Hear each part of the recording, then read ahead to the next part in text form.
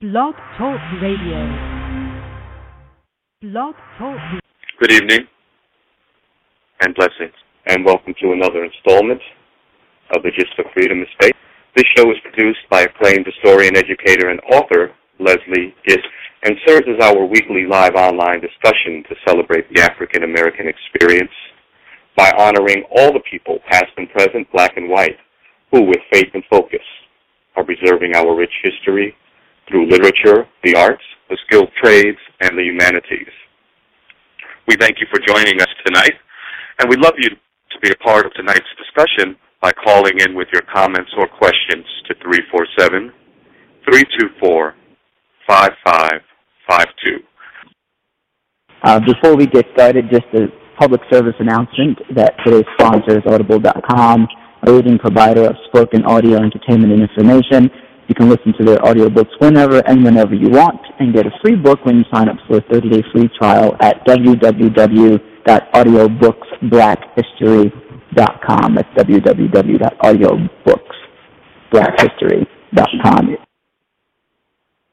Today we're joined by Emmanuel, who was a child soldier in South Sudan and has lived to tell the story, particularly through his music. We're going to have an opportunity to speak with him and talk to him about his life story. Emmanuel, thank you for joining us. Oh, thank you. Hi. How are you? I'm fine, thank you. How's it going, sir?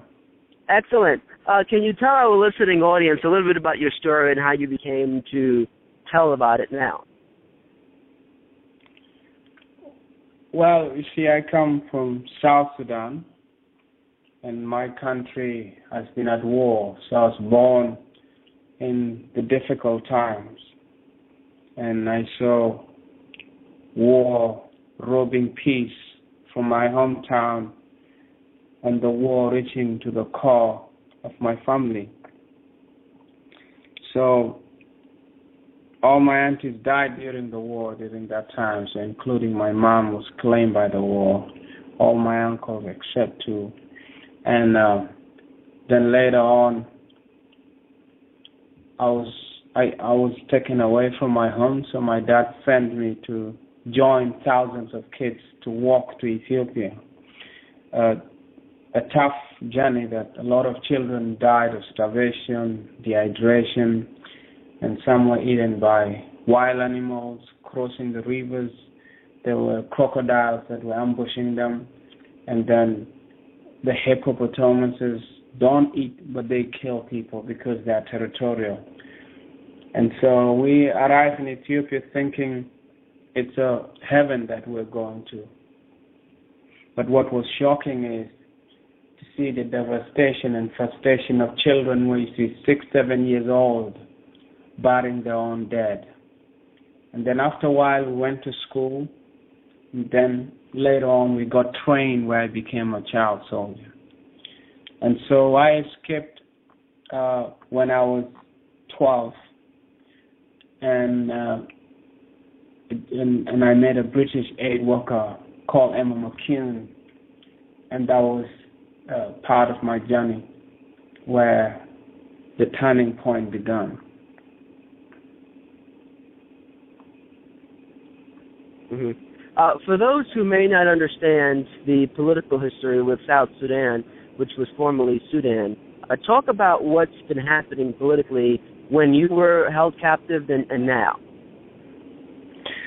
Well, what actually happened was we had a government that was pro-Islamic and pro-Arabic. So they made the country to become an Arabic state and Islamic state. So no other religion should be worshipped. So they were trying to push for one religion state. And the people from the South Sudan, they have Christians, they have non-believers, and they like their culture, their way of lifestyle. The resources come from South Sudan. Slavery was still being practiced. There was no equality and distribution of wealth, and discrimination was high against the darker skinned people, who mostly from the South. The lighter skin you are, the system favored you. and most of the light-skinned people think they're Arabs, even though they look black. And so from that time when the tension was not managed and conflicts came on, a civil war broke out that took 2.5 million people in South Sudan. Some of them died as a direct result of the war, which broke out in 1983. Previously, people died too, because there have been a couple of wars, and sometimes they manage them, people go back to war. So South Sudan is now independent, but the sad thing that is happening now, our president has been possessed by the very demons that possess many dictators. So he decided to take away power from the people. And recently, 20,000 citizens got killed in the capital city in South Sudan under supervision of the government soldiers. And that led into a rebellion where the families, members of those who got killed, decided to fight the government. And so now my country is at war again with itself. Mm-hmm. The United States usually plays a role internationally in these types of affairs. Do you think that they've done enough in terms of humanitarian aid and sort of trying to intercede with the government there? I think the American citizen need to question the government, because the taxpayers' money was used to help South Sudan, you know? And now the situation in South Sudan can't be solved. And American policy is about democracy. Now we don't have democracy. There's no freedom of speech in my country. We have a situation where our president has got the power of God, and he breaks the Constitution. And it's like there are people who have right to kill and cannot be held accountable for doing that. And so now, with America helping South Sudan to become what it is, they can influence the country to become peaceful if they put more pressure, you know. Like, for example, what is killing us is the oil money, because there's so much corruption. So now you have 1 million people displaced. You've got thousands of people died during the war, you know. Some of those atrocities are committed both by the government and the rebels. Then you have now a situation where half of the population in South Sudan is facing food danger, you know. They estimated like probably 50,000 children are going to die very soon if the world doesn't act in terms of getting them the food, because they're not getting the right nutrients. So I have a question. Can you hear me? Yes. Go ahead, Dr. Sidney. Yeah, this is Dr. Sidney Davis. I'm from Boston, Massachusetts. I'm very pleased to meet you, Emmanuel. I would like to ask you a couple of questions. I want to, just for a moment, talk about Sudan before South Sudan was made a state, when there was just one Sudan. How would you characterize the population, the indigenous population of Sudan, the original inhabitants of Sudan? How would you describe them by people group, by language, and by religious faith? What is the demographics of Sudan? I would say a majority of Sudan in general, before it's split, I would say that the indigenous population is higher. It's it's like the majority. The minority on the top knows how to manipulate the system and remains in power, because they have the contacts and they have the money. And probably. But the people themselves, what are the religious faiths of the people of the indigenous people of Sudan? How diverse is it? Do you have Muslims? Do you have Christians? Do you have animists? And what would be their proportion relatively, if you know? If you were to combine South Sudan and Sudan, you'll come to realize actually there are more Muslims than Christians. So Muslim would be higher, then Christians will follow, then others. You know? Well, why would the largely controlled government that are Muslim, that are Arab, want to attack and bomb and commit genocide upon their own co-religionists? Why would they want to do something like that? You see, the thing is, if we go into reality, it's all about resources and control. So mostly religion is used for mobilization of people, to gather people. So the population of the country became more Islamic because when they were on power, so to get a job, if you're not a Muslim, you can't get a job. So people converted so they could be able to get better jobs. So why are Muslims killing Muslims? If part of the indigenous population, the Black Nuba, are Muslims, and why are they being attacked by the Janjaweed, who are Muslims?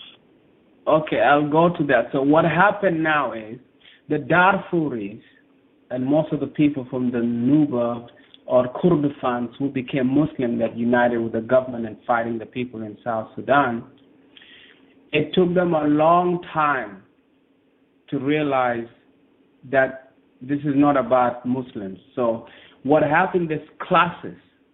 A first-class citizen is a Muslim Arab. And a second-class Muslim citizen, Arab, okay, all right. Yeah. A second-class citizen would be their wife. And a third class would be an African who became a Muslim. I see. Yeah? Fourth class would be their wife. So the Darfuris are they're of higher class than people from South Sudan and Christians. So, but now, because their country has not been developed, their areas have not been developed, and they were used to fight to commit the atrocities. So the 2.5 million people that died in South Sudan, it's not just the Arabs that killed them.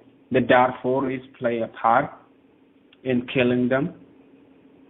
So now when Janjaweed turn against them and destroying them, and a rebellion that they form, so now they allied themselves with South Sudan to try to help them fight their country, fight for their independence. So what was the issue then? It's the issue, do we see Bashir policy not just one of a religious Islamic, the establishment of a religious or Islamic state? Is his policy based, if not entirely based, partly or entirely based on the fact that he's dealing with an indigenous black population? In other words, I'm asking, is his policy based on racism? We call him a racist. Actually, you see, racism is used as a defense, So the way I look at it is, what they're interested in is resources, the land, and manpower, so that their work can be done easily. So when they came to South Sudan, or in Sudan, they said they came from the mouth of God. So the land was given to them by God. So when they introduced Islam, people were really embracing Islam because it was a brotherhood. You're hungry, you're given food, but they did not know the hidden agenda behind the leaders who are bringing it. So they joined it, so they became part of it. And you see, the problem is, this is how their population increased. If you're a Muslim woman, you cannot sleep with a non-Muslim. If you do, both of you get killed. So, but a Muslim man can sleep with a non-Muslim woman, and the kids become Muslim. So the children who are killing their Africans are those who their fathers were Muslims and Arabs.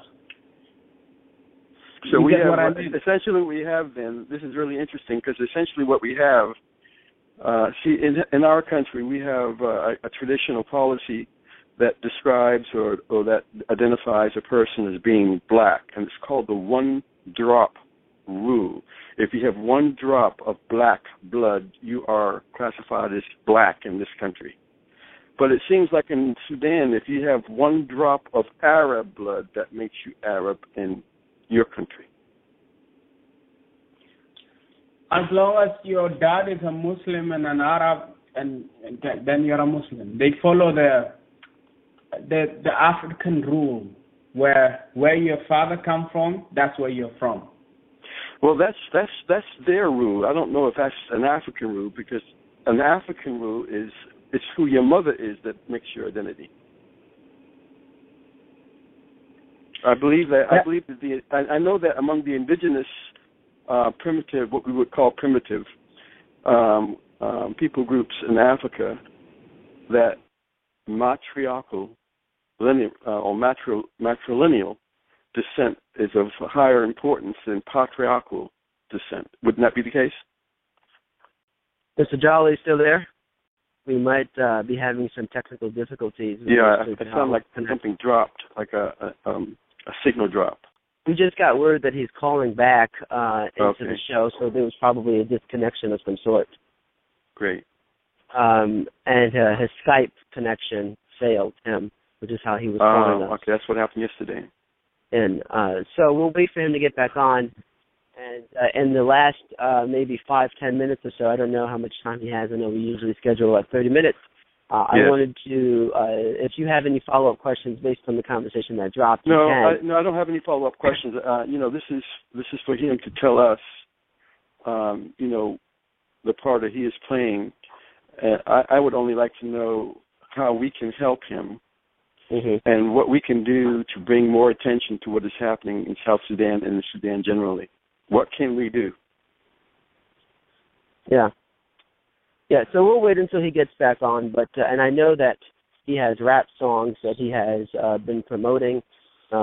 If we are not able to play them at the time of this broadcast, I'm sure when it's edited we can put that up. Or maybe he'll be able to recite some of it to us. But I want to, in the last few minutes that we have, talk about the work that he's doing now to promote, as you said, his story, Yes. and see if we can have some kind of links or call to action for the viewers so that, as you said, we can help him with the work that he's doing.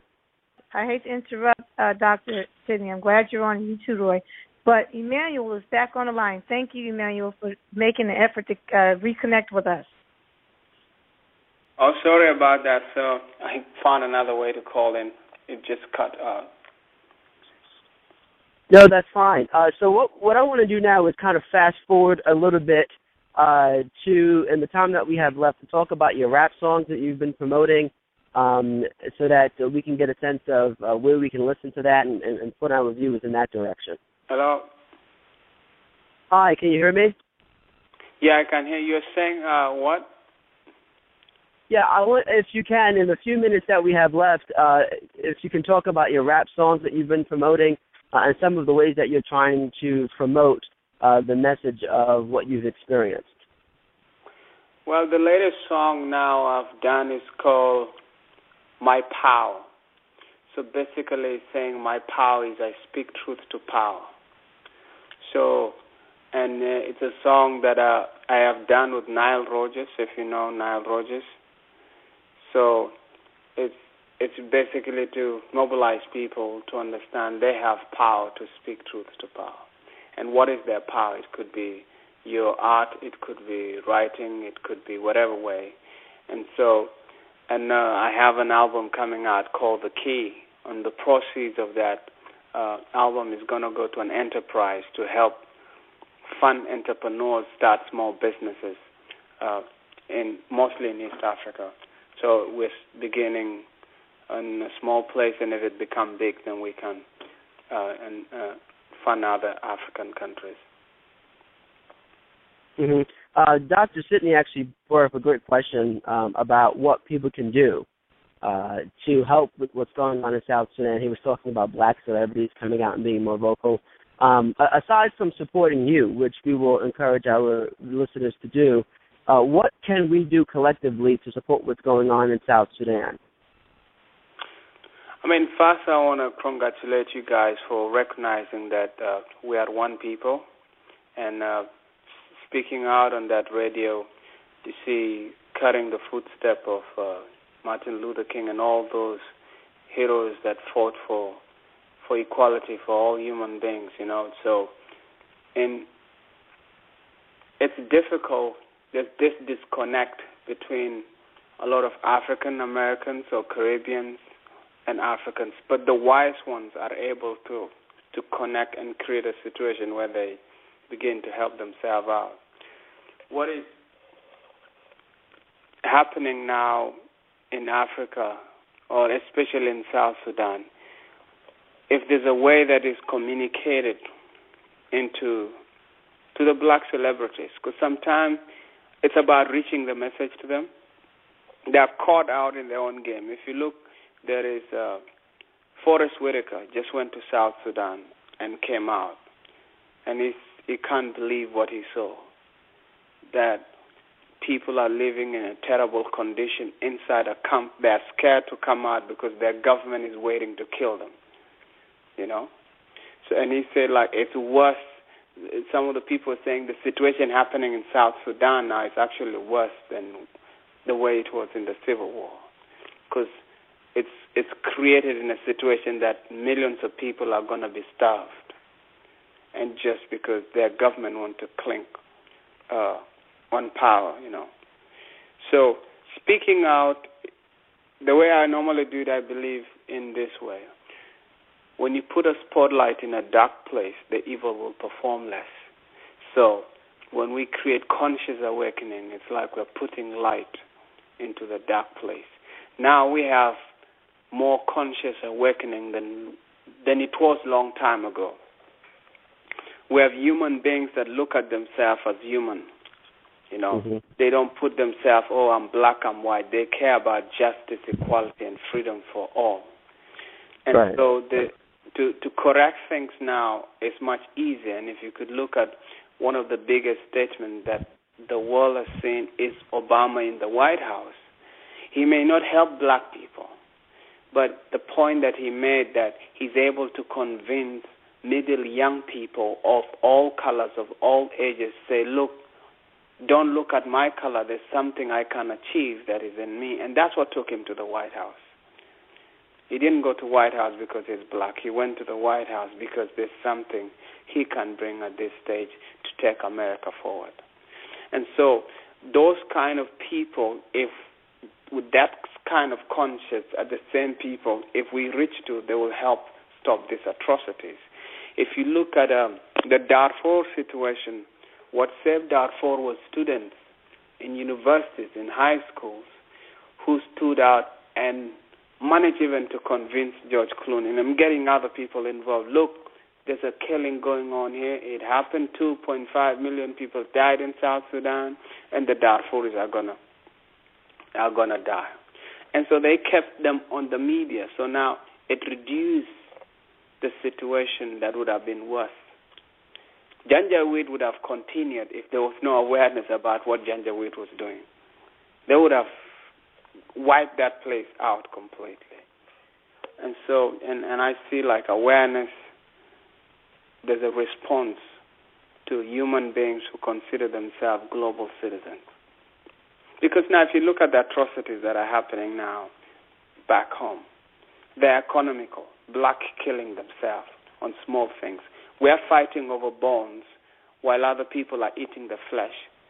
And we don't want to ask where the flesh is. You know, it's like that dog. You throw a piece of bone, then they're going to fight over it.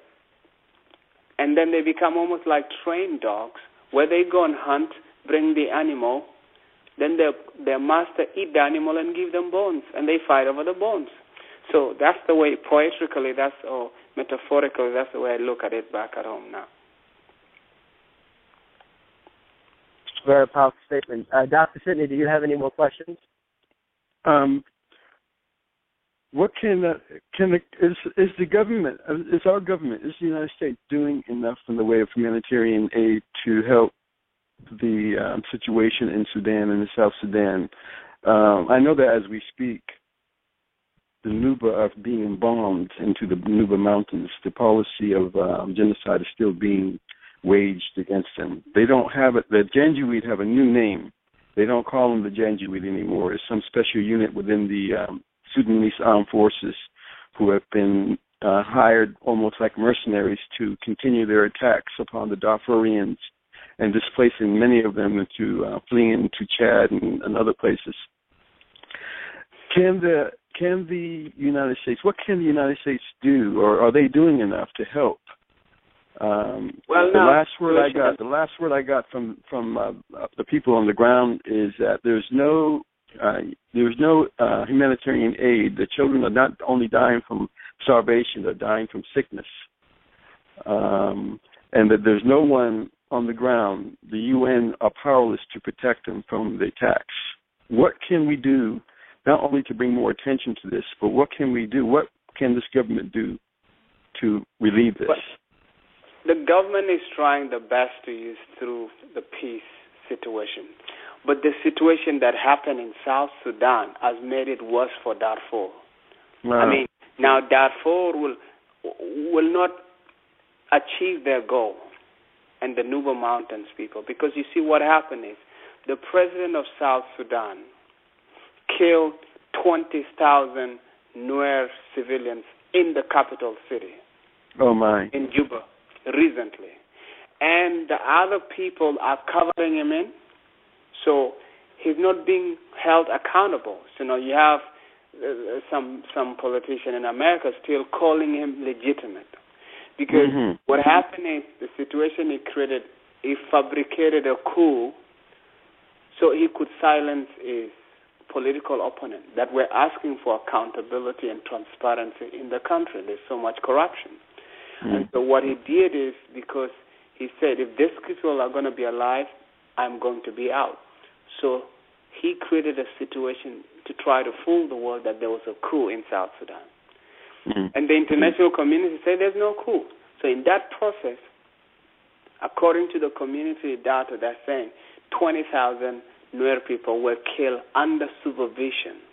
Where under supervision of the government forces, in the presence of the Ugandan army, where you go to the houses and collect women and children, and situation that happen is where you have stories where women are forced to eat their children just to terrorize. So, and what that happened is the survivors, even my sisters, I lost 60 people from my family. 2 of them are my brothers. Phone calls, calling everybody, hey, we're getting killed, I'm getting chased. If I don't survive, just know they've killed us. So you have their family members who are in U.S. or all over the world talking to their family members getting killed. And then one of my brothers heard his brother being shot on phone. Lord. You know? These are very terrible, real-life human tragedies. This is the current president of South Sudan. This happened, and nobody's talking about it. Then Ugandan army comes in. So now there's a situation, something called the White Army, if you've heard about White Army. So the White Army are civilians in the village from that specific tribe that the people got killed in. So they rallied themselves and fought with the government. I see. You know?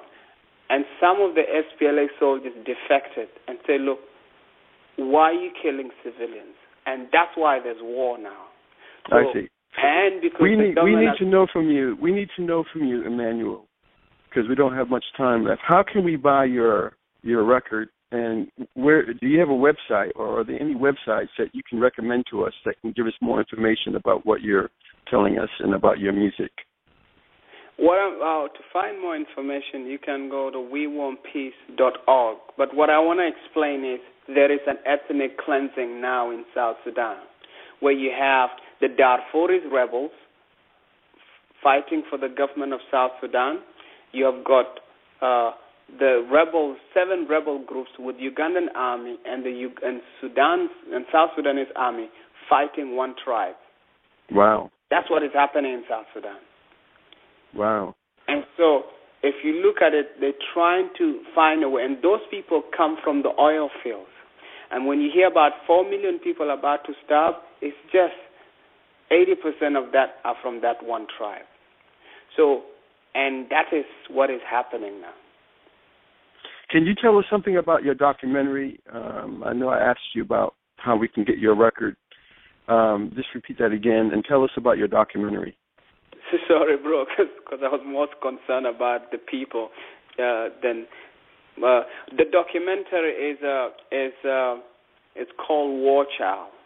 So you can get it on Amazon, or if you want to find, you can go to gatwitch.com, www.gatwitch.com. They can find information on how to get my music or how to get the documentary.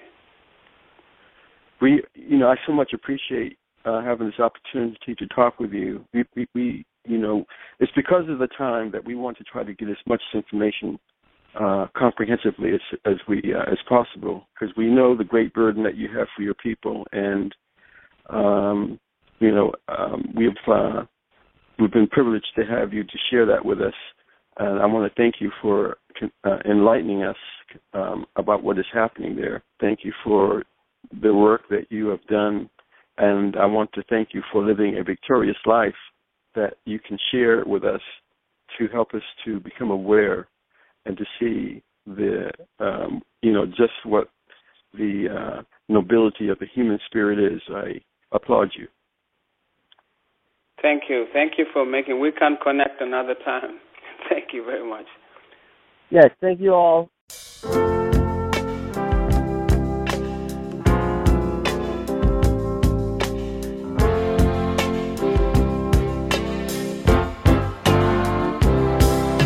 You think that your way is the best way of all.